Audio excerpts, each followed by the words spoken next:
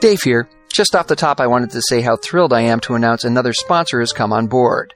Huge thanks to the Edmonton International Street Performers Festival for joining our team and helping to bring you this bio episode. This one pays tribute to the 2015 Busker Hall of Fame inductee, Gazzo, who, by coincidence, just happened to be at the very first Edmonton Street Fest back in 1985. Going into its 31st year, the Edmonton International Street Performers Festival is the largest and longest-running festival of its kind in North America. Street Fest features a cast of international street acts and over 1,500 outdoor shows in downtown Edmonton's Churchill Square. Visit edmontonstreetfest.com for more information. I also wanted to personally thank the festival's producer, Shelley Switzer, who's been a longtime supporter of a lot of my crazy ideas.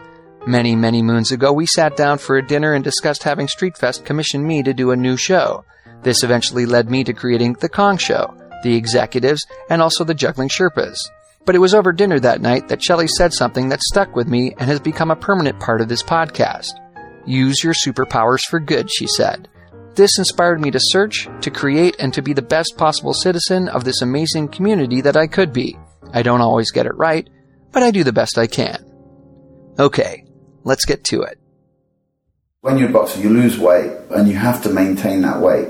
But when you get older, you get heavier. So the more weight you take off, the weaker you become, because you have to work at maintaining that weight. Right. You look at a 15-year-old boy, he can make any weight because he just doesn't have to eat, and he loses weight, but he doesn't lose his strength. So what I'm saying is I've maintained my weight class for 3 decades. Do you think there's a parallel between boxing and street performing? Boxing has a parallel between any industry, I think. So it's keeping the weight off, taking on all comers and all challengers, staying lean and mean. Yeah. Ready to walk into the ring. Yeah. I'm a champion at my weight class, you know.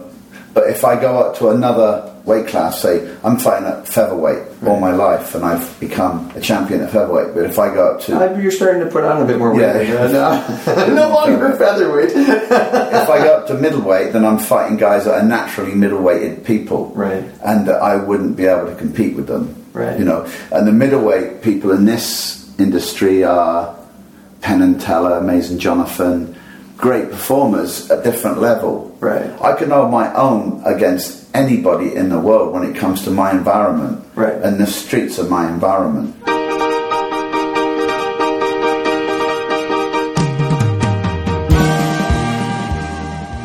Welcome to Stories from the Pitch, a podcast dedicated to creating a living oral history about street performing and some of the crazy characters who populate this world. I'm David Aiken, the checkerboard guy, your host for this growing collection of interviews. This time around, we dive into a conversation I had in Dubai with a guy who's probably done more street shows than any other performer I know. I first met Gazzo at the 1988 Ottawa International Buskers Festival. This was the first of a 3-city tour produced by the Halifax Busker organization. There was a wicked charm about this cheeky street magician that captivated crowds. His natural charisma combined with an incredible work ethic fueled a performing machine that was one of the most efficient and effective I'd ever seen. Gazzo had a special relationship with late co-founder of this project, Robert Nelson, the Butterfly Man, so I thought it was important to insert a little Robert into this episode in a few key places where the two had some epic exchanges. Now, the topic of stealing material comes up during this conversation, and I just wanted to preface things by saying that by no means do I feel I'm an authority on the subject. In fact, I'm completely guilty of begging, borrowing, and stealing ideas and concepts at various points in my career. But I think we should aspire to taking the raw materials of inspiration in a new direction. It'll make us all better performers and give our audiences a less generic experience. There's no doubt that Gazzo has given audiences around the world a truly authentic experience in a life that's filled with so many great stories from the pitch. So we're here in Dubai. Yeah, 4 places. And I'm sitting with probably one of the most legendary performers that the street has ever known. Mm-hmm. How did you get started? Oh, I started when I was about 19. I didn't go full-time though. Maybe 18 or 19. And I just was a weekend warrior. And then I moved to London. So where were you before London, sorry? Oxford. Okay. I grew up in a place called Dicker, which is like 15 minutes drive from Oxford. And I used to work Oxford at the weekends. Okay, let's backtrack before you started going out and doing street shows. Where did the magic thing? How did you start with that? I started magic because I went on holiday when I was about 15, and it was my first experience with a magic shop. Mm-hmm. And the gentleman's name was Murray, and he was an Australian escape artist. and he had a magic shop in Blackpool. Uh-huh. He sent me down to see a gentleman called Ken Brook, and Ken Brook's had a place in Wardour Street, London, which is Soho area, called the Ace Place, Ken Brook's Magic Ace Place. Anyway, I went in to see Ken Brook. I remember Ken Brook being at a convention sometime when I was like 14. I saw him there, and I mentioned to him that when I went to his camp, he did a trick. What was the trick, do you remember? It was an egg bag trick, yeah. Okay. Did an egg bag routine, which is a standard trick in magic. And he said, "Oh, you remember that?" I said, "Yeah, I remember that convention. It was a good convention. You were there." And I said, "Yeah, I watched you do that trick." I said, "Do you sell that trick?" He said, "You know, I don't have any egg bags to sell, but you can have this one." He pulled out a bag out of his top pocket and gave me it. And I had that bag, for nearly 40 years. From when you were a teenager? Yeah. It was a collector's bag, yeah. I think I still got it somewhere. I actually sold it to Gary Animal, and Gary Animal swapped it for a red egg bag I had. So I got it back. But you're mostly known for your cards and your cups these days, right? Yeah, well, I realised that the egg bag is not a good street trick to perform. It's good for a captive audience, like a theatre audience. Sure. So I learned very quickly the tricks to perform on the streets, and the best one would be the cups and balls. It was like trial and error when you went out, first of all? It was always trial and error because I had no one to look onto and I had no teachers, so I learned through the hard knocks of trench warfare, basically. Yeah, I learned as I went across to different locations around Oxfordshire. Well, it was actually, when I go back to the Ken Brook story, I asked him, I want to learn magic, where could I get someone to teach me? And he said, well, you really want to have a venue? And I said, I don't understand what you mean. And he said, well, you need somewhere to perform magic, And he said, the best thing to do is go in busking pubs. Okay. Go to pubs, put a poster up saying there's going to be a magic show every Thursday. If you can ask the owner of the pub if it would be okay to do that. And luckily the pubs around where I lived allowed me to do that, so I went around busking in the pubs for a little bit every Thursday, and I learned very quickly to perform for an adult audience, and I was probably 15 or 16 years old. And you learn very quickly the right and wrong things to do, So how did you end up getting to London from those two? Well, I moved to London because when I finished performing in the pubs, I started street performing weekends, And then I thought, well, the best place to go would be London because in Oxford it was kind of illegal. Sometimes a cop would stop you and sometimes they'd let you get away with it and sometimes they'd watch you, and once they realised you weren't a menace and you were just performing, they'd let you get away with it. But if the crowd got too big, you're blocking the pavements, they'd just tell you got to pack up. But they didn't tolerate it, as I say, back then, So how old were you when you went from Oxford to London? About 18. 18 years old? Yeah. Okay. And how long were you in London? About 7 years, 6, 7 years. No, 5 years. I was my 5 year because I went to America when I was like 22. Okay. So 4 years in London. And where were you working in London? I started at Camden Town. And what year is this, about? 79. So, punk rock. Yeah, I was right in the era of punk rock, yeah. So you were in Camden during the era of punk rock, yeah. So you were surrounded by safety pins and... Yeah, that was all over England, not just London. Sure. We actually dressed up that way when we were kids. Safety pins in our ears, we all did that, yeah. That was a great era, that was. So you were right there at that time. Yeah. And at the right age, because 18, 19, 20, it's a perfect age for being a punk rocker. Yeah, to rebel. Mm-hmm. Yeah. Do you think that's partly what influenced the style that you have as an entertainer? No, not at all. I had no influence on it whatsoever. But you enjoyed the energy of this period? Yeah, well, I grew up with it, so you're part of it, aren't you? So yeah, it was a good, your parents hated it. Like if you come home with a tattoo, your parents go crazy, but they get used to the tattoo on your arm, so they grow with it. Right. Seeing a guy with orange hair or safety pins in his ears or in his lip, it's like, you didn't really pierce your lip. They can today. Right. But back then you pretended it was in your lip by bending the sharp point of the pin round, so you just put it in your cheek. So you say, look, I got a safety cheek piercing. But when you actually go to a club and you see a guy that's actually gone through it, it made you nauseous. See, the image was everything, but when you actually saw it, it was a little bit too much. It was all fake, yeah. Yeah.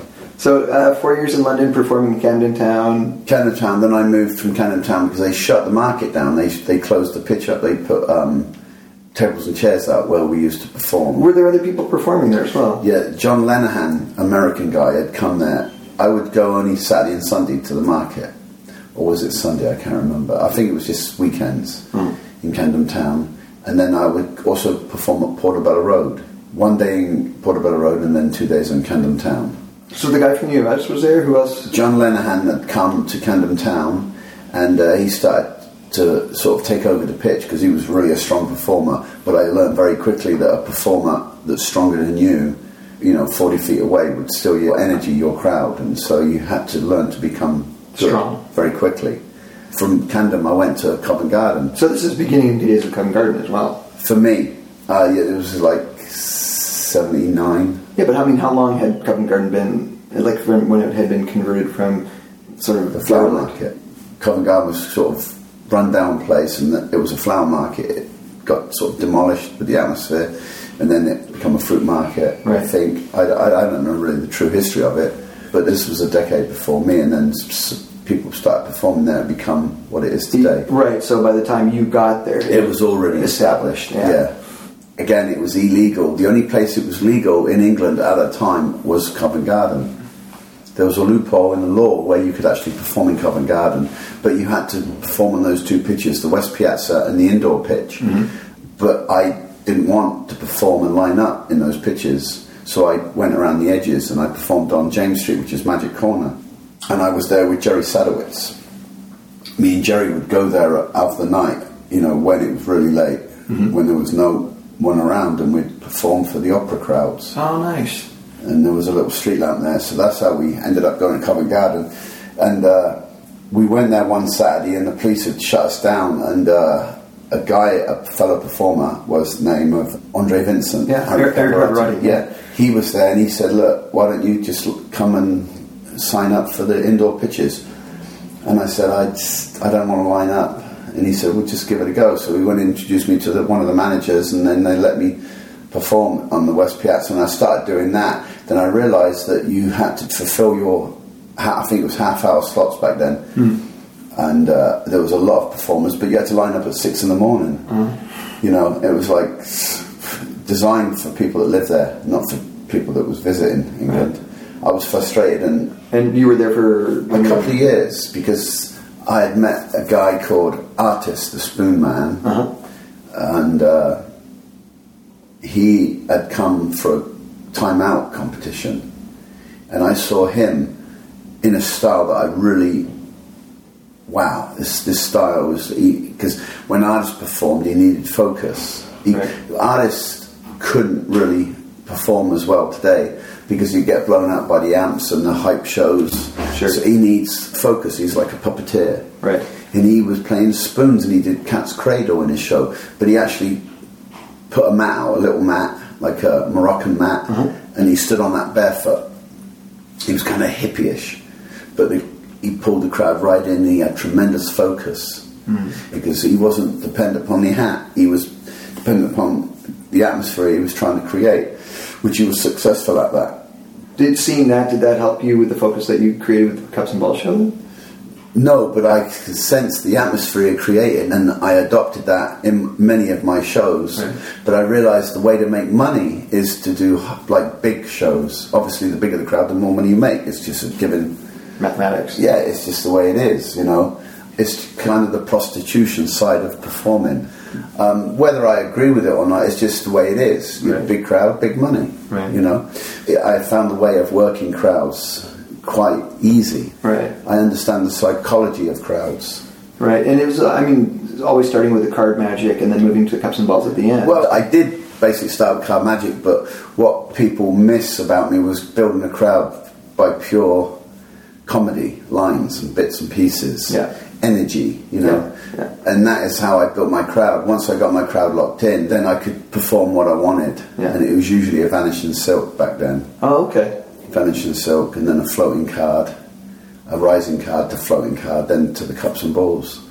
And that show the duration of your show could last a little bit depending on the number of people you get in the crowd as well? Yeah, I could do, a 15-minute show to a 45-minute show.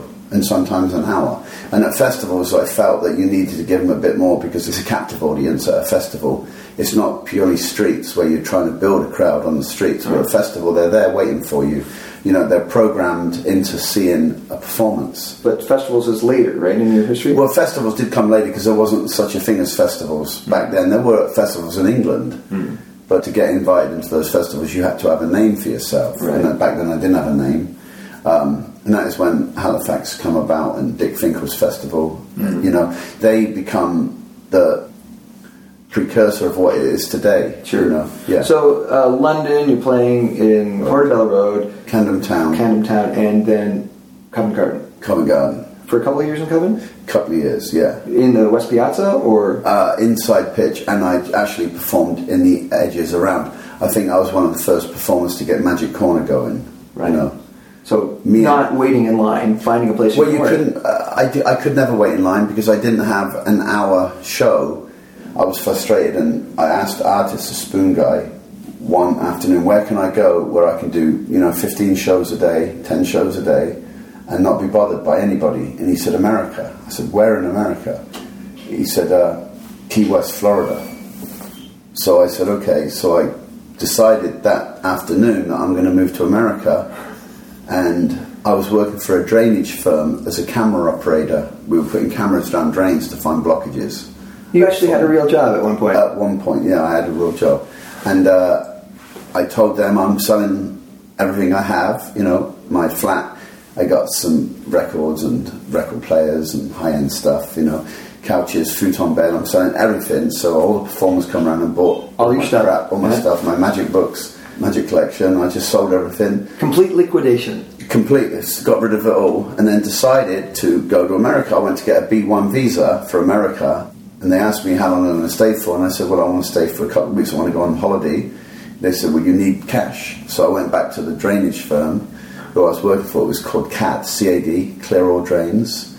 And the guys there were London guys, great guys, and they had given me like $2,000 in cash to go to the embassy and said, this is what I'm taking with me for holiday. They wanted to see the cash. They stamped me a B1. And then took the cash back to your friends. Took it back to my friends. It was a trust thing back then. Yeah, you didn't mess with these London boys. So, and then I got on a flight. I told my parents that I'm moving to America, and I didn't have hardly any money because I was drinking beer and partying back then, and but I liquidated my stuff. I spent all the money. I had like $100, $200 on me when you landed. When I went across there. But I made the mistake of buying a one-way ticket because I wasn't sure when I was going to come back, and that was a big mistake as far as immigration is concerned. Right. They wanted to see my return date, and I didn't have one. And they said, how come you don't have a return date? This is in immigration. I said, because I don't know when I'm going to come back. I want to see a bit of America. I got some ground bus tickets, and they said, who are you staying with? Where's your hostel, hotel? Yeah. I said, no, I'm staying with a guy called Gregory Fleeman. And he said, does he know you're coming? And I said, well, no, but my friend Ardis had given me his number, and he said if I ever need somewhere to stay, this guy would lend me a bed, Right. He said, so if we call him now, is he expecting you? I said, well, not really. I'm going to call him on the blue. And they said, this doesn't sound right, this story. You're going to have to go and see another examiner. So I was in there for about 6 hours. Oh, man. And it was really frustrating because I felt that they weren't going to let me in. And I've just told everybody in England, I've sold everything. My apartment, my flat's gone. Yeah. I got nowhere to go back to. I didn't want to go back to my parents, obviously, You put all your eggs in one basket. Yeah, and I was literally in tears, I've 21, 22 at this point? Yeah, 21, 22. I said, I've got to get in this country. I've got to get to America. I just have to. And they're coming, well, we've spoke to another examiner, we're going to turf you away on another flight, we're going to send you back because we don't believe your story. I said, look, I can't believe this. And luckily I had a letter from Bradley Rayner, who was the owner of CAD, Clear All Drains Company. He had given me a letter saying that my job is always open, go have a good time on holiday, and if you ever get stuck, we'll send you some more money. And I forgot that he typed that letter for me because he had told me that immigration can be a bit of a problem. We have to give you a sending off letter. Right. And that is what he had. And they searched me and they pulled out this letter and they read it. They said, oh, so you're really telling the truth? I said, yeah. I said, okay, you can go. And I was like, oh my God, that letter saved my ass. But this isn't the first time you've had issues with immigration. No, this is 8 years later. After Halifax, when Robert called the immigrated. Long story. We'll get there. It's like immigration likes you a lot. So and then you had it again in Windsor as well, crossing the border in Windsor. Yeah. And like Pants and the kid, yeah. But it's all my own fault, you know. I got no one else to blame. Okay, so I get out at the hostel. Now you're flying into Orlando. You're flying into I flew into Miami, New Jersey, Newark, and I took a bus to Penn Station. And there was, I'm only 5'7", 5'8". I'm not very tall. I'm quite short. Right. And Americans are really opposing to me. They're really towered above me, especially the cops, because I think they had a height minimum back then, and the cops were massive. And I had these 2 suitcases. I didn't know a soul. 22 years old, walking into a brand new country. You no idea. Well, it was bloody freezing, and I wanted to go to work. What month is this? It's November. Okay. Yeah. And I wanted to go to work, and I didn't know where to go. I had no connections. And I was saying, excuse me, sir. He goes, yes. And he was just really aggressive with his, like a sergeant in the military. Yes, sir. I go, where can I get a hotel? And he goes, 9 blocks down there. YMCA, boy. And I thought, what the fuck did he say? It's like really intimidating. So I ended up checking into YMCA, and he wanted like $70, or it might have been $30. I can't remember. It was quite a bit of money, Compared to what you had. So I paid it. I put my bags in there, and I looked down the hall. It was just a long hallway with rooms. It's kind of the first time I really stayed in an atmosphere like this, because I had friends and places to stay in Europe and England. Sure. I was travelling, I was like, whoa. So I go, I need to go get a drink to wind down, or the excitement. Sure. So I was in immigration. I need to go get a beer. So I went down to this little place down the stairs across the street. There was a little diner, Italian diner. They had like boxing, memorabilia, typical American diner. I loved it.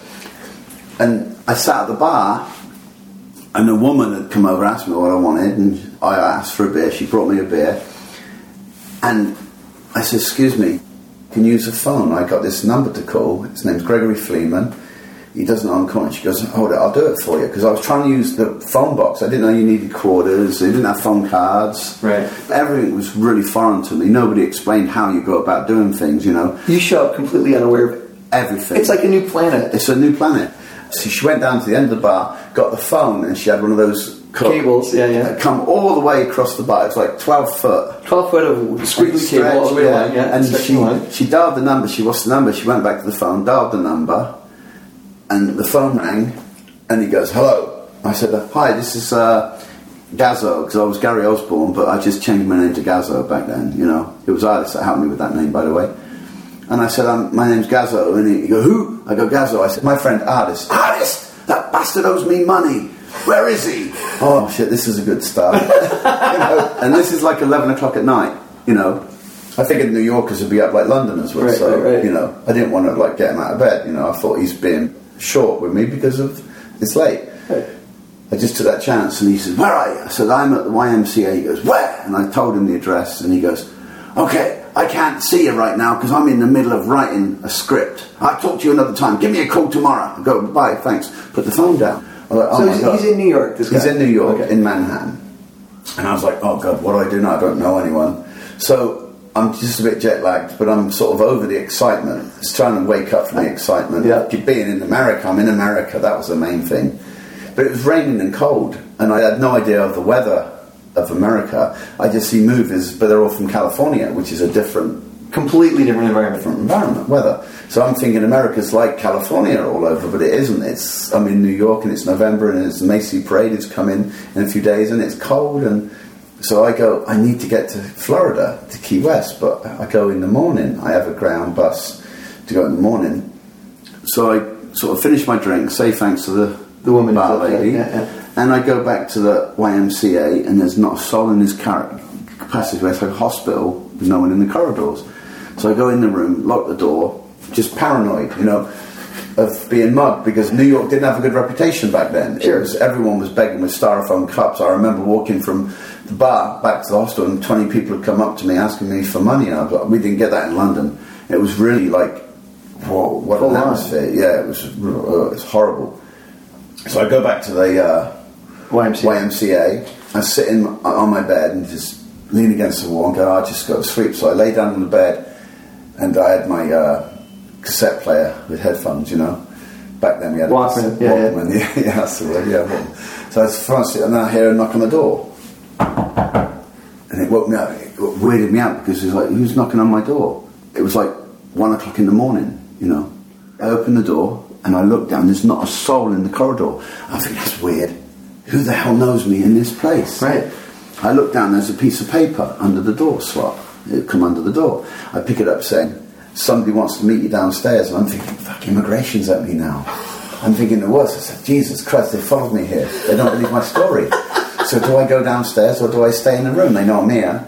You know, I've got lockpicks on me. I think I could go unlock another door and go in.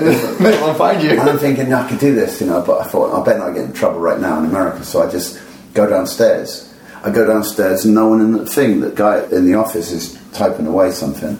And the guy stood by the door, the exit sign to the door, and he goes, Gazzo? He goes, Gregory Fleeman. He put my hand out, a really nice handshake. He goes, I apologise to you. I said, what? He goes, get your stuff, come on, you're coming with me. And I go, well, I've just got my stuff in the room. He goes, go get your stuff, I get your money back for the room. I was like, how's he going to do that? So I go get my stuff, I come back down. He's got your money back? He's got my money back, my $30 or $70 for the night, and I was quite chuffed about that.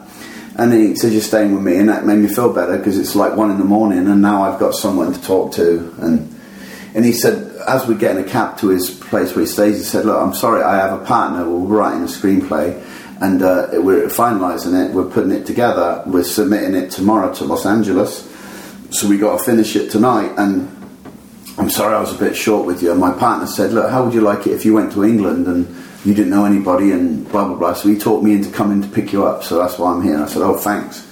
He said, so I apologise. I said, no apology, necessary. I was just the fact I can talk to somebody now, you know. You have a connection. I have a connection, and things start to roll from that day on. And so we go back to his place. He said, what's your story? And I tell him, you know, I said, I met artists. And he said, I used to be a busker. I used to be a guitar player here. That's how I met artists in Manhattan, in Washington Square Park. He come by playing spoons. He stayed with me a few days and he left.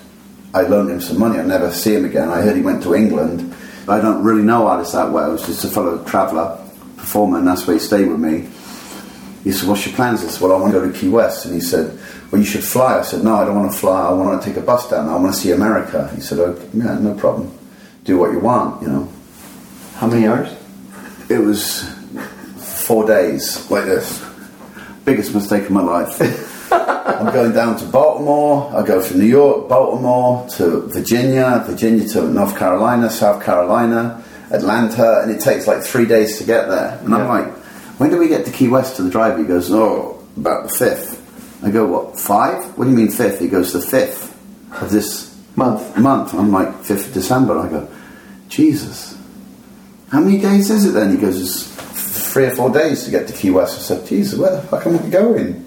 4 days on a bus? Because in England, you're in Scotland and back in a day. Right. 7 hours there, 7 hours back. It's like, but 3 days drive? Completely different. I can't fathom it. Your head is spinning. My head is spinning. And as I'm going down to Key West, it's a one road. There's one road in, one road out. And I saw billboards on the way down, you know. Drink at Sloppy Joe's, eat breakfast at the Pier House and all this. And there's just nothing either side. It's just water. And I'm going there.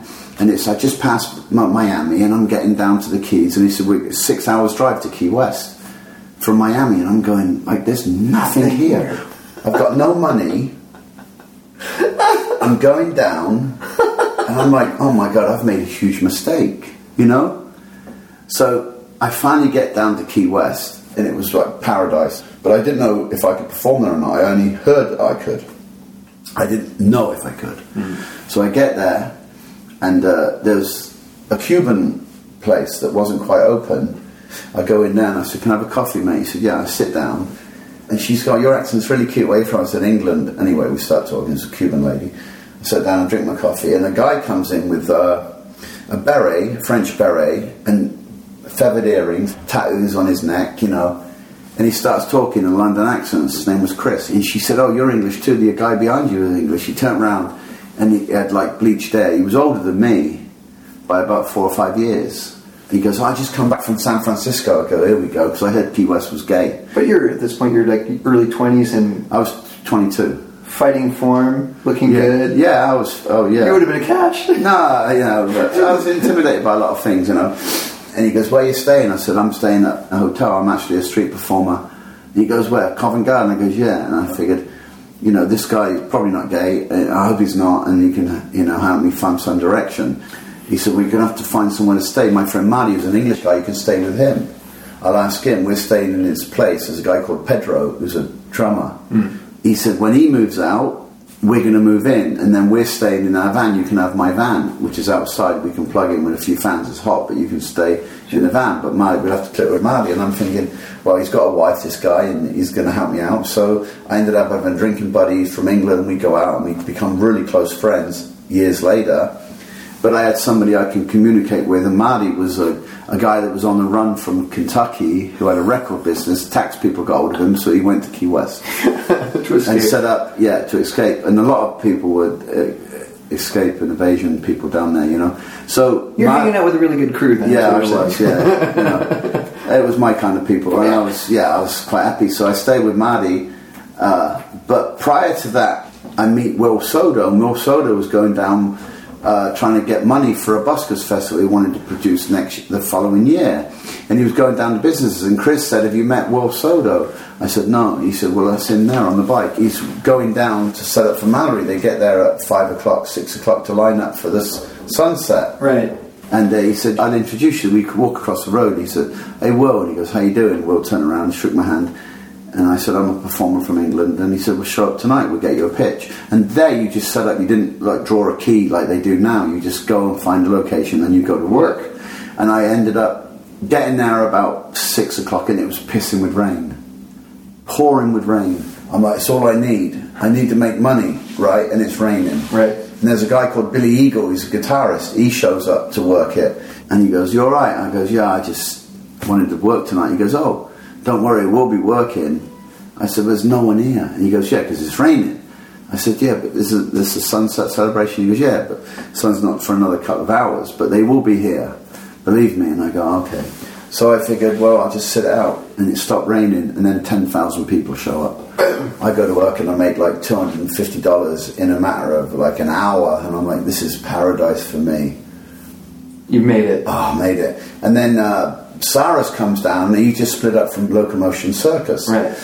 Cyrus picked a new partner. It was Bertie McLean. Bertie had showed up early because he was going to do a college tour with Cyrus, and they had an argument, so Bertie left wherever he was staying. I think California. He was with Jeff Mason, a one-man band, and he flew early to Key West, and that's how I ended up meeting Bertie. So Bertie was there, and he thought I was a Cellini clone, because Cellini was teaching performers back then. I'd never met Cellini. So Bertie walked away from me, and then he ended up seeing me in the bar, and I'm drinking, we start talking, and he said, "What do you do?" I said, "Well, I do magic." He said, "Yeah, I walked away because you're a Cellini clone." I said, "I haven't met Cellini, but I keep hearing about him. I'd like to meet him." He goes, "He's a friend of mine." I said, "Yeah, I'd like to meet Jim." And he said, "Well, he never comes to Key West, but I have a partner, Cyrus. We're going to go to Coconut Grove after Christmas for the Arts Festival, and you can come along." Mm-hmm. And there was, who was there? Polaris was there, Carl Mellish, who died. They're all dropping around me, by the way, David. You're the only one left. All these guys I'm mentioning, they've all sort of perished. They're demised. Well, and that generation of performer, I mean, that's at least 2 generations ago, if not 3. Yeah, 3 generations ago. 3 generations ago. Yeah. So that was the people I met, and me and Bertie become really close friends. I mean, he's been my best buddy forever. From this point on, you're basically staying in the United States. Oh, I don't want to ever go back to England. All my friends become American, and Cyrus and Bertie were partners, and Cyrus, he's very tenacious, and he saw me as a commodity, so he tried to book me in the college market. Right. And he said, "We actually perform in Boston every summer. Why don't you come up to Boston?" So this is November, you get to Key West, you stay in Key West over the winter? Yeah, I stayed there till about April, and I was landing money left, right and centre. I worked every night, and I was making a killing, more than most of them, because I would do 4 or 5 shows a night. Yeah, you're a worker. So I had 3 hours to work, maybe 2 hours to work, so I made, we shouldn't talk about money, but I was making good money. And when the weather breaks in New England area, they go up to Boston, and I took it to Boston, my money tripled there. Right. I was making... You were one of the first people who started working the week in Faneuil Hall. In Faneuil Hall. Because everyone, they always work just weekends. Yeah.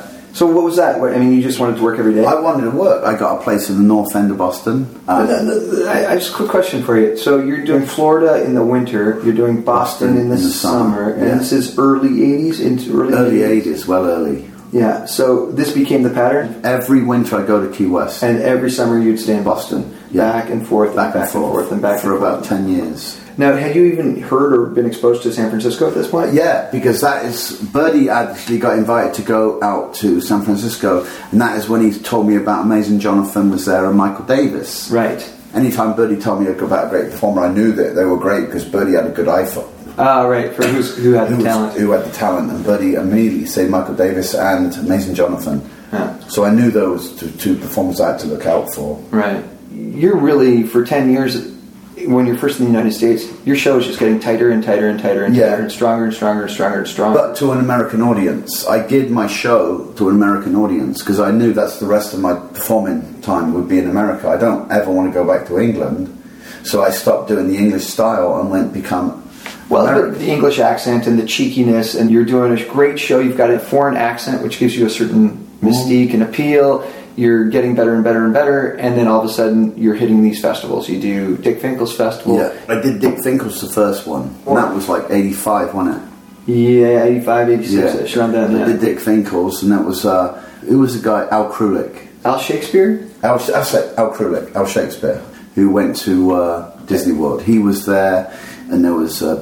Philip Petit was there, wasn't he? Yeah, the very first one, yeah.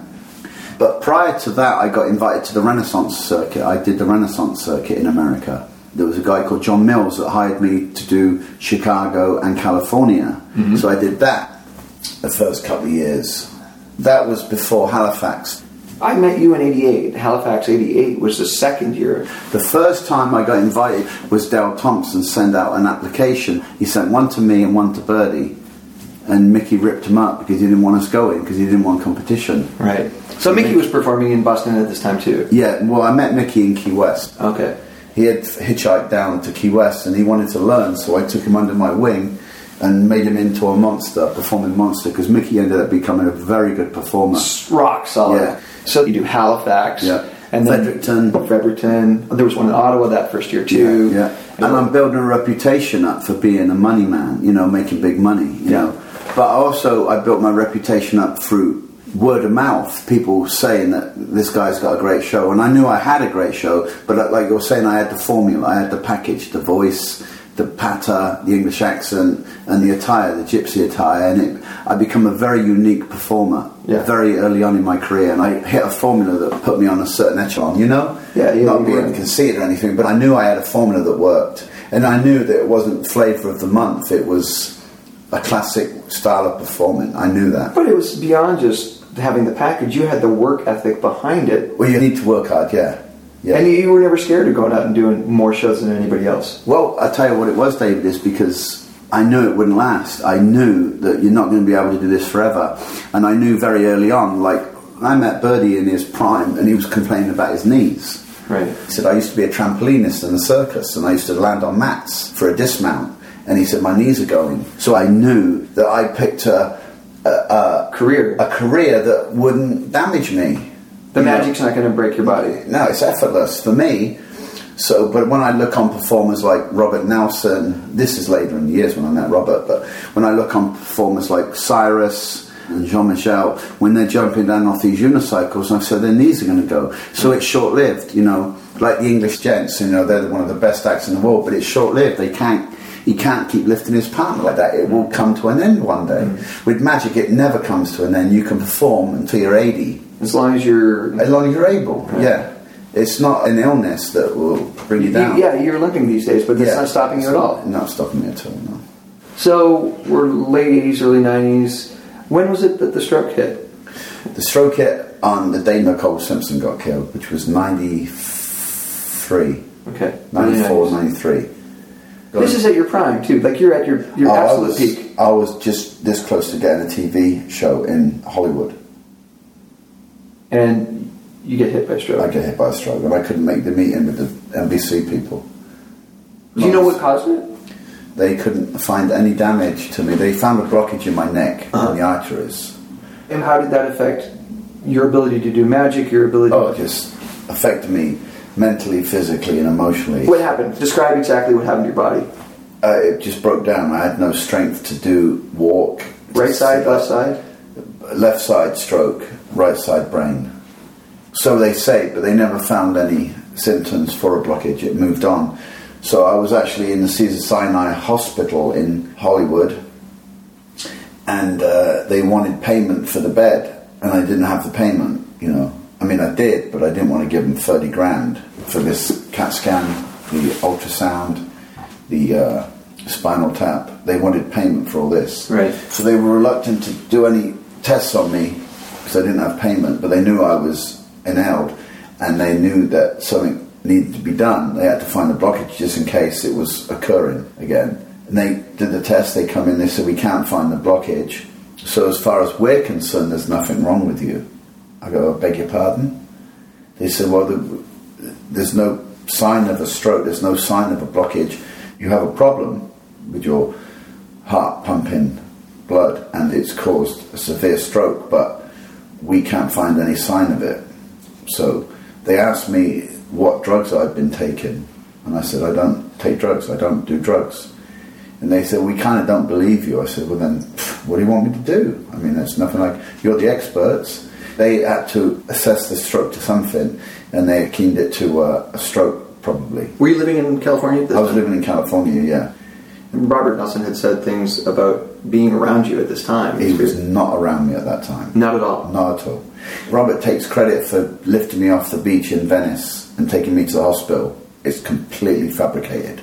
He had nothing to do with it. Robert didn't see me till about a month and a half afterwards. Okay. It was my wife that called Robert and said, how come you haven't been around to see Gazzo, you know?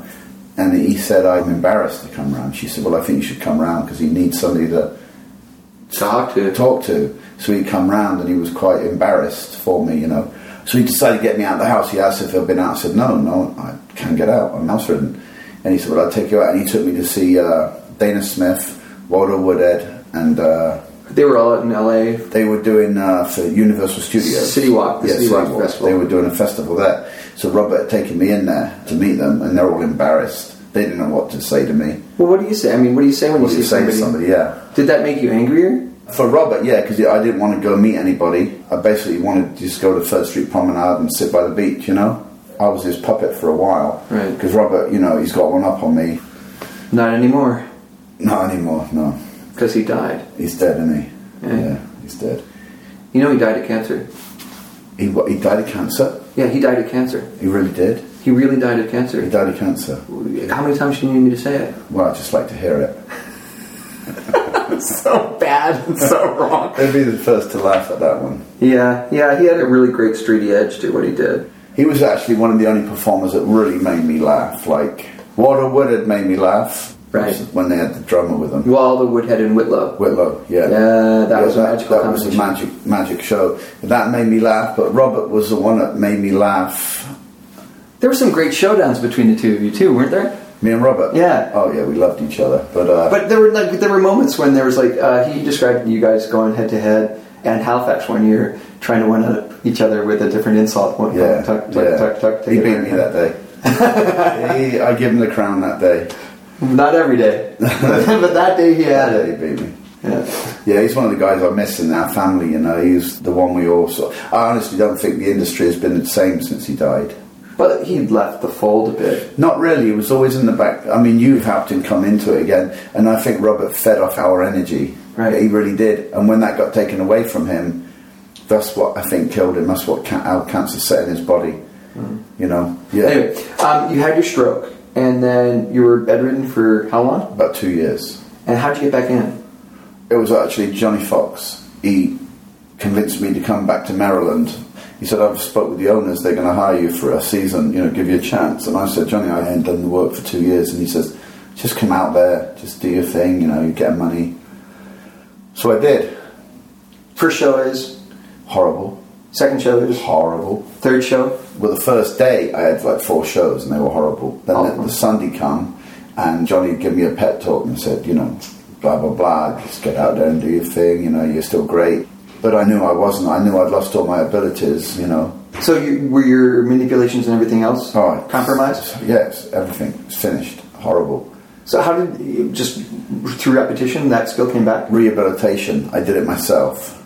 I really believe that the body can heal itself, you know? Right. And was that the same for your comedy and your timing as well, that it was simply by repetition? I don't think I ever lost my comedy timing. I forgot lines. I forgot bits. I have an index of jokes in my head, and I can rattle out a joke or a bit at any given moment. Right. But I lost the ability to do that through my stroke, so I had to rethink it all. Right. Yeah, I lost my memory. I can't play chess anymore. I used to be a good chess player. I just can't remember the moves anymore. So from Maryland, it built up, you got your confidence back through that one gig, and then did it help you to approach people to do other jobs after that? Because you're like, that's prime time for the festival circuit too, because the festivals had really taken off by mid-90s. Yeah. And you were in demand, you had a reputation, you had everything else. I mean, people were a little nervous. Yeah, well, after my stroke, I lost the ability to read the audiences properly, you know. And that's understandable, you know. I wasn't myself. I was kind of an angry performer because of what had happened to me, and I was taking out on my audiences. Right. You know, I shouldn't have done, but I just couldn't help it. Right. I was struggling performer. So that anger was angry at what had happened to you? Yes, trying to be funny, and it wasn't coming about being funny because I lost the ability to read the audience and the situation because the bits I was doing wasn't fitting in the right place. I remember seeing you that 88 year in Halifax and in Fredericton and in Ottawa where it was effortless. It flowed. As soon as you stepped out on stage, it was crafting the shape of the audience that you wanted and really bringing them to a conclusion where they desperately wanted to give you all their money. Yeah.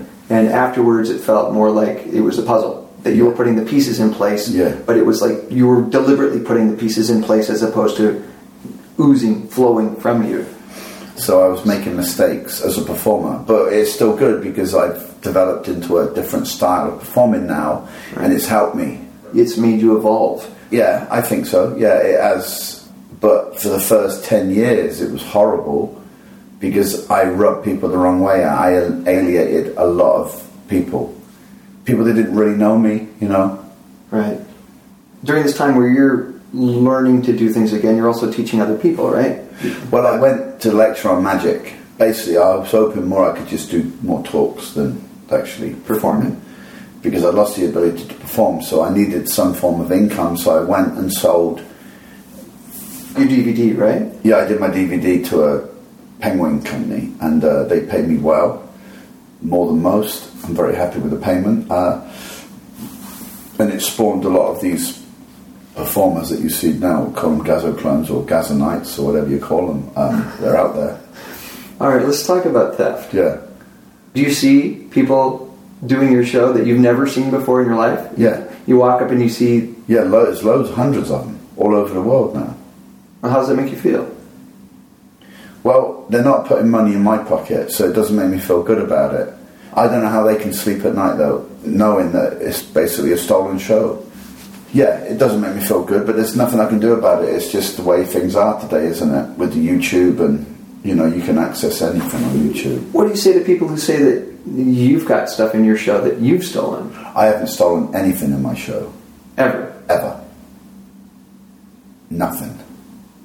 If I see a bit in an old TV show, right, I will change it around so it suits me today. Right. But I've never seen a performer do something and then say that's in my show next day. No.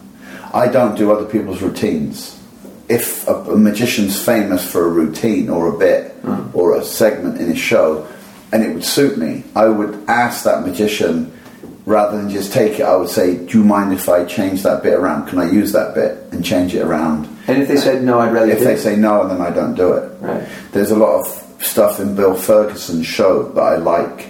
And he's not performing anymore. No. But there's a lot of bits in Bill Ferguson's show that I like, but I would never do them. In actual fact, I do a bit in my show, and another magician in Bath said, you should do this bit. So I start to do that, and then someone said, in Glastonbury, you're doing Bill Ferguson's bit, so I stopped doing it immediately. I didn't know where it come from. Right. Yeah, I would not do other people's stuff. Right. Now, here's a question. There's a book written about one-liners? Yes. That you wrote? No, I didn't write it. I put it together. Okay. I got an editor to put all these lines that are in my head over the years I've heard together, and I tried to give credit to that person who wrote it. Or where you had heard it. Or where I heard it first. Whoever I heard it come from first, I try to give them credit. Whether they come from that person or not, I don't know. Do you think that by publishing a book like that, you're actually arming people with ammunition to steal material? No, because there's thousands of books out there in the library that you can go and get, like insult books, things to say at a meeting. There's lots of books out there. I just made it easier for the street performer. And what I tried to do is give credit to everybody, but unfortunately, just impossible. What happens when somebody buys your book? Somebody buys your book, they're a new performer, they see these lines, they've never met the performer or seen their delivery that, you're crediting, and they just go, oh, that's a good line that I'm going to use. Immediately they put it in their show. Immediately they have success with it. Is that stealing, in your opinion? It's hard to say, isn't it? Because what's out in public domain... You help make it public domain if you put it in a book. Well, yes, I have. What I've done is I'm a teacher in so many ways, Mm-hmm. I'm a good influence. I try to be a good influence on a lot of performers. So I did try. There was a lot of arguments of where these bits... Me and Robert would feud all the time about a certain line or a bit. This is why me and Robert fell out, because he had said that Gazzo stole my one-line book. Mm-hmm. I said, Robert, he heard it, I'm writing a one-line book. And he said, can I help contribute? I said, yeah, send me what you have. And I took a lot from Jerry Rowan as well. And I'll piece them together, I'll try and give credit. And Robert sent me lines that there's only about 15 in there. There weren't very many. And he was trying to sell that on performers.net. You send in $10, they'll send you some lines. So he sent me that pamphlet, and I think I've still got it. It's not very many in there. A lot of them were just crap. They weren't even worth putting in the book. But some of them were, but they were... credited to certain performers that I knew where they come from. Robert had tried to do the same thing, but I did a better job. In the early days in computers, they had this thing called PageMaker, and I was trying to write a book on all the lines that I had heard. Then I realized along the way, you can't just do that. Not only do you have to attribute it to the artist, but you're basically taking their material and making money off of their stuff. I mean, nothing good coming from publishing. No, so I would never think of publishing it. Theft is a difficult subject. It is, and that's why I'm asking you, because I'm trying to draw the lines. I'm saying, if you write a book and somebody takes a line out of the book that is credited to somebody else, then in essence, they're stealing the line from Michael Davis, let's say, as an example. Well, Michael Davis performed on Johnny Carson, and every performer and their mother were performing Michael Davis's bits. Because they'd seen him on TV. That's theft.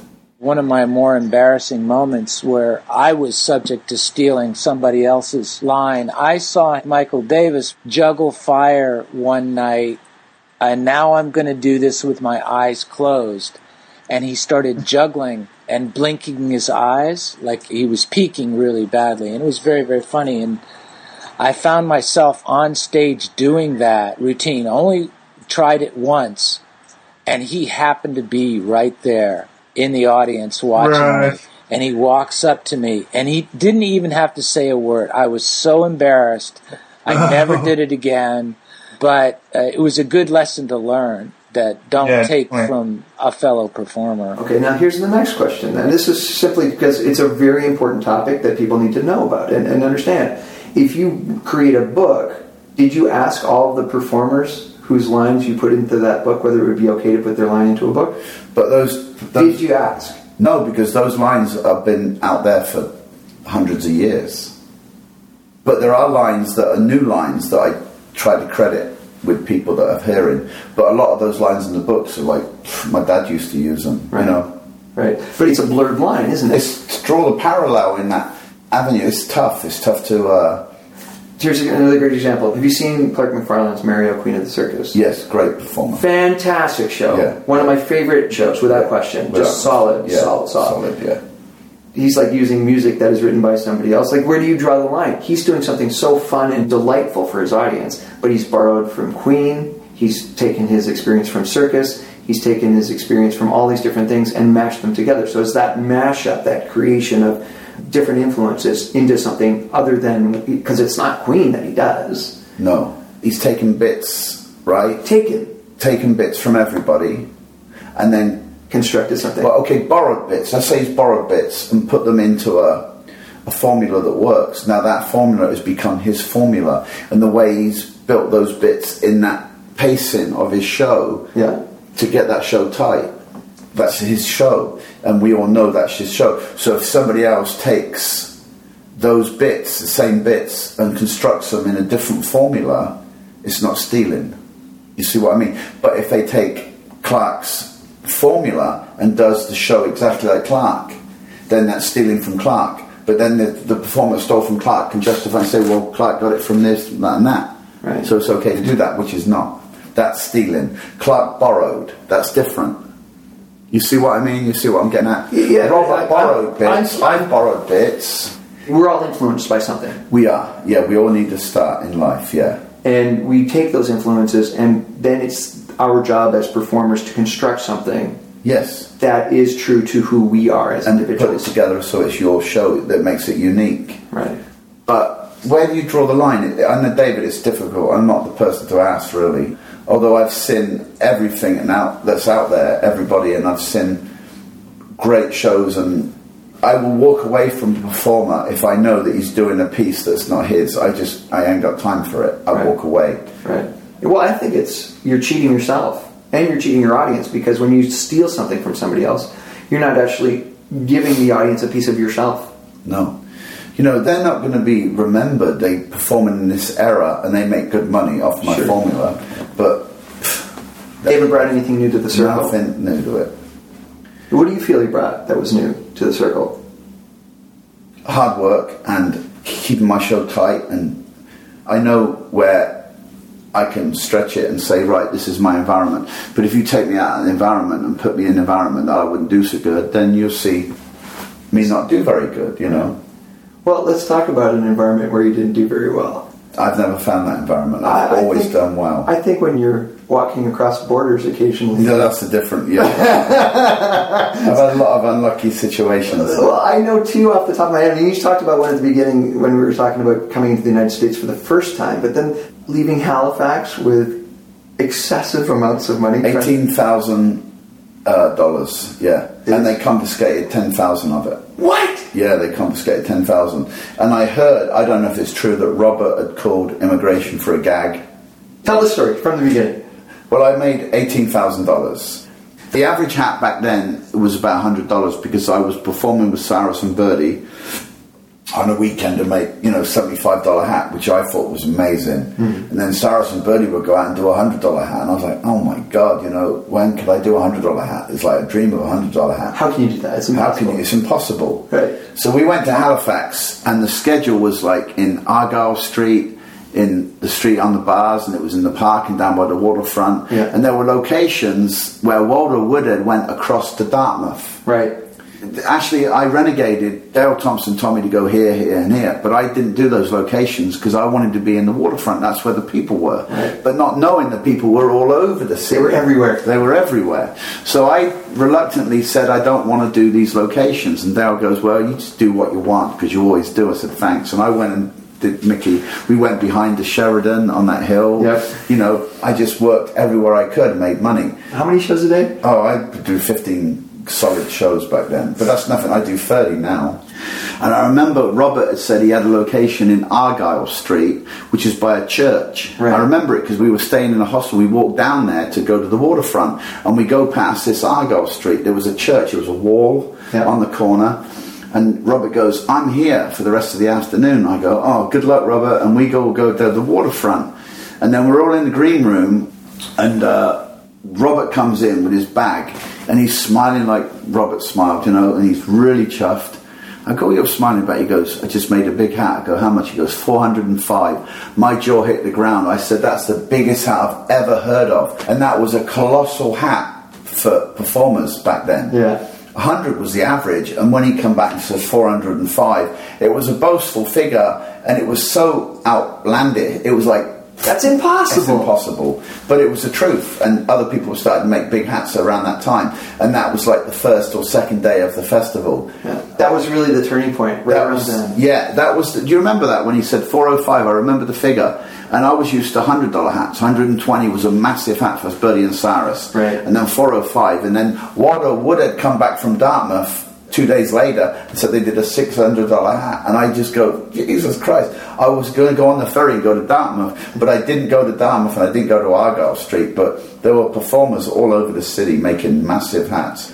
You know, I made, 1,000 a day. It was 18 days back then, a festival, so I made 1,000 a day, but it rained for 2 days. But they give me third place prize money, which was like $3,000, which puts my money up to $18,000. No, I made 22,000 Canadian. I got 18,000 American dollars. That's what it was. And I remember bought a Jeep Wrangler, a yellow Jeep Wrangler after it. Yeah. So now, I want to get back to you trying to get across the border again. What happened?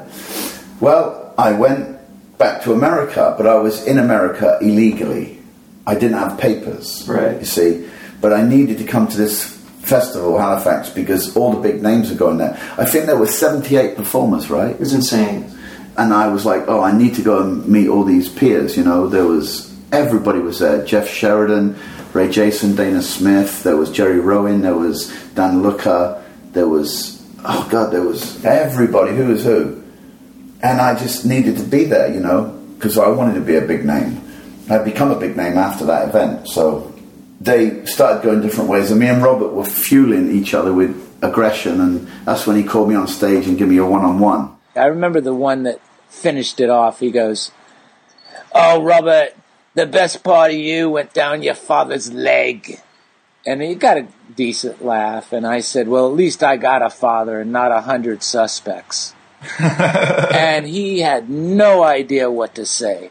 I didn't know Robert that well at that time, but Bertie had told me about Robert, because Bertie went from Boston to a festival in San Francisco. He got invited, so did Cyrus, but Cyrus never went. Right. And Bertie had come back, told me about this performer that's really hysterical, but he's an asshole, he's horrible.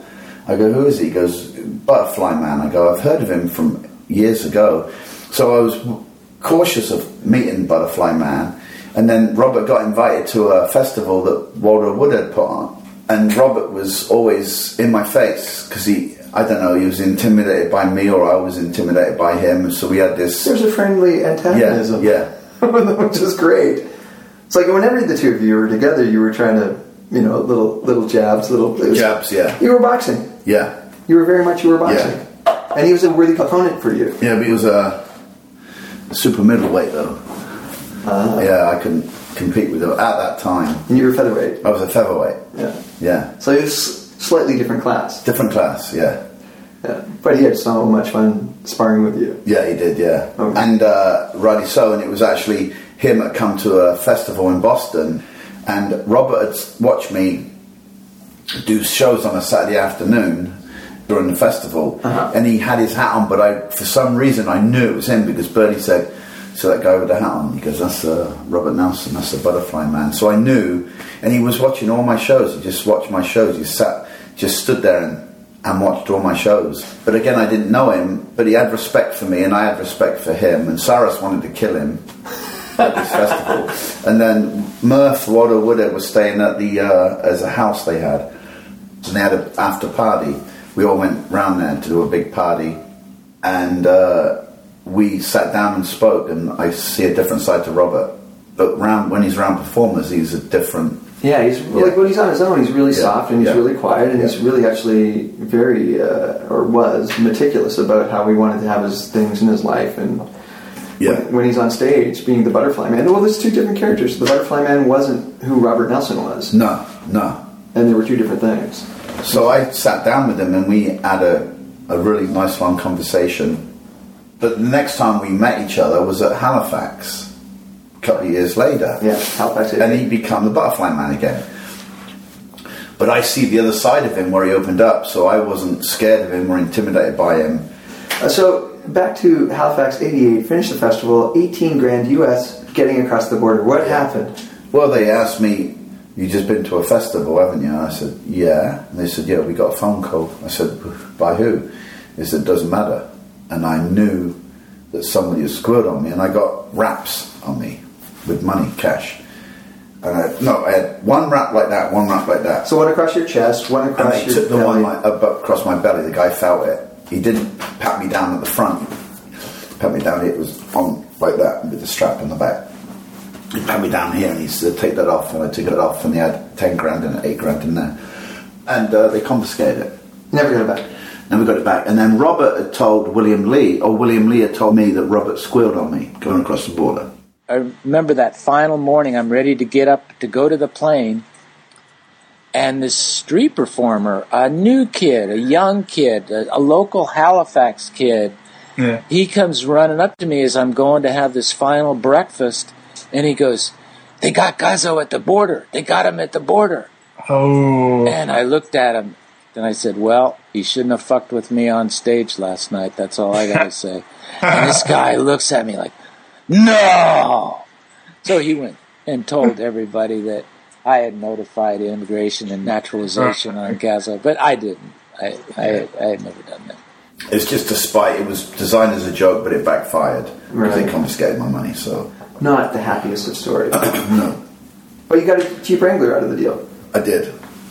I got a Jeep Wrangler for 8 grand. It's all right. Yeah. But then I was broke because I spent all my money on a Jeep Wrangler, so I ended up... That was in August, wasn't it, Halifax? Halifax was in August, yeah. Yeah, and then I worked Boston for a little bit, and then went down to Key West. Any mistakes? Have you made any mistakes over the years? Oh, yeah, loads of mistakes. We all make mistakes. But my biggest mistake is blowing all my money, having a good time, travelling all over the world. I buy a first-class seat and live like a white man, you know. But I never saved any money, and that's my biggest mistake. But I didn't want to buy property because I didn't want to be held down. But I just had a great time. I travelled everywhere. And I would crash festivals all over America. You know, me, Birdie and Michael James would go everywhere. Do you think that the connections that are made in this world are deeper than regular friendships? Be it animosity or respect or playful antagonism or however else you want to call it, that because we're so used to reading our audiences, that the connections that we make when we're able to read each other and really find a deep connection is stronger than other friendships that most other people have? Well, there is a huge bond between street performers. And in the circus family, you know, because we're all sort of circus performers, really, in however you look at it. In that circus family, we're all connected, you know. And I think that we also have this thing about not getting too close to each other. We don't really get too close to each other, but we do sort of hug each other when we see each other, when we leave each other. But it's still like, whoa, you know, it really is. It's still, we're still tight family, but there is sort of like, you know, like, no, you just did a show, it's my turn now, you know? There's tension. There's tension. There was harmony in Halifax. There was harmony in Dick Finkel's festival. Stuart and Andy have done an amazing They've job. done a great job and bringing everybody here. And the reason why there's harmony at this one is because the hat has been bought. Right, we don't have to worry about it. And it's such a diverse group, you know. There's no repetition here. And the reason why there was harmony amongst performers in Halifax is because there was no aggression with the pitches. Right. You kept your crowds tight. There was no bleeding of amps. But amps have destroyed that today, you see. That's the problem with it. And I'm really against amps and a lot of these big festivals where you get a stage and there's like banners hanging up and they got speakers and they're so loud. They don't need to be that loud. And well, it went from, we talked about it before, that the $100 hat was the goal. Yeah. For the longest time. And then when Halifax hit, with those first few years of Halifax, and hats went from 100 to double, triple, quadruple, more than that, of that original sum, people saw the potential for what was possible, and the sound just equated as part of that direction, which is the reality that we've all faced. I don't like it. But well, it's because you're old school. I'm old school. You always will be. Yeah, I always will be. So are you old school, David. That came in at just the right time. You did come. I remember when you come at the right time. It was just perfect in terms of seeing the legends. Yeah, all the best of the best out there. And seeing all of them, seeing and learning and being influenced and being taught and being trained. Yeah. I mean, that's the goal for this project as well, is to capture the knowledge so that a new generation has voices and mentors to listen to. Yeah. So that they don't just go to YouTube, buy the big amp, and go out on the street and create something that is nothing other than, like, find your voice. Yeah. Borrow the things. Karaoke performers, they're called. Be influenced by the best possible things. Yeah. And then create your own reality from within that. Yeah. And continue to pursue it. Yeah. Any last words? For what? What do you want to be remembered for? I think that's etched in history now, isn't it? They're always going to be remembered me for having a formula that was a great formula that worked, and I was the great at my weight class for 3 decades, right? Maybe 4. Maybe 4. I think so, 4. There was a story of a famous boxer that was a middleweight, and he went up to challenge the heavyweight, and his name was Sugar Ray Robinson, and he went up to heavyweight, and he was fighting the heavyweight champion, and he was beating him all the way through, but he couldn't come out for the 19th round. They fought numerous amounts of rounds back in the day, but he couldn't come out because he got heat exhaustion. But if he'd have come out for the final round, he would have won on points and become heavyweight champion. But the heat got to him. Stroke got to me, type thing, So I would have been heavyweight champion. Of the world. Of the world. But heat got to me. I think that's a good way to end it. Yeah. All right. Well, keep fighting. Yeah, I will. Featherweight? Yeah, featherweight. Staying at featherweight, yeah. Staying at featherweight? Staying at featherweight. And your tummy doesn't agree, but I'm not going to No, tummy doesn't agree. No. Cheers. Yeah. Stories from the Pitch is produced by the Busker Hall of Fame and is made possible through the efforts of a dedicated team who share a passion for the recording, editing, and presenting of these stories. This episode is proudly sponsored by the Edmonton International Street Performers Festival. Going into its 31st year, the Edmonton International Street Performers Festival is the largest and longest-running festival of its kind in North America. Running July 3rd through 12th, 2015, Street Fest features a cast of international street acts in over 1,500 outdoor shows in downtown Edmonton's Churchill Square. Circle shows, amazing rovers, balloon artist installations, face painters, be-your-own busker workshops, nightly troupe du jour group shows, Kids World, and a late-night madness adult cabaret bring you all the laughs you can handle. Visit EdmontonStreetFest.com for more information, and huge thanks to them for sponsoring this episode. If you'd like to support what we're doing, please do consider swinging by the Busker Hall of Fame website and throwing a little love into our online hat by clicking on the Donate button. Your contributions really do allow us to grow this resource and generate more content, so thanks in advance for supporting this project. Music for this podcast came from 357 Lover. Links to both songs are available in the notes section of this episode on the Busker Hall of Fame website. You can subscribe to this podcast in iTunes. Simply go to the podcast library, type in Stories from the Pitch, and download away. And while you're there, please do consider leaving a review and giving us a 5-star rating. It'll take you just a minute or two, and it means the world to our production team. Got a story to tell? Something you think we could improve? A performer you'd like us to interview? Or perhaps you're interested in becoming a sponsor of an upcoming episode? If so, drop me a line at cbg@buskerhalloffame.com. Haven't gotten enough Busker HoF content yet? Well, then check out our Facebook page at facebook.com/Busker Hall of Fame. Follow us on Twitter, Yappy, SoundCloud, and YouTube, or sign up for our newsletter. Links to all of these can be found on the Busker Hall of Fame website on the right-hand side of the page. And just before wrapping things up, Gazzo explains his approach to crowd control. Well, the technique I adopted is where a juggler, you stand up there with a unicycle, instantly you get a crowd. Right. You put a straitjacket on, instantly you get a crowd. With magic, with a table, you don't instantly get a crowd because they think you're scamming them, or you don't have anything ready to show. So I learned very quickly is instead of pulling the crowd to you, you go to the crowd.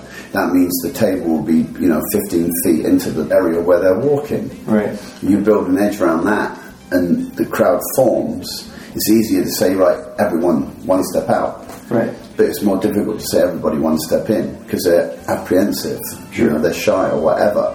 But once you've got your edge, you just say, no, everybody 2 steps out, the crowd's bigger instantly. On behalf of myself, Executive Director Lindsay Lindberg, Associate Producer Magic Bryan, and the rest of the staff of the Busker Hall of Fame, we hope this finds you well. And as you perform for audiences around the world, please remember to use your superpowers for good. I'm David Aiken, the Checkerboard Guy. Thanks for listening.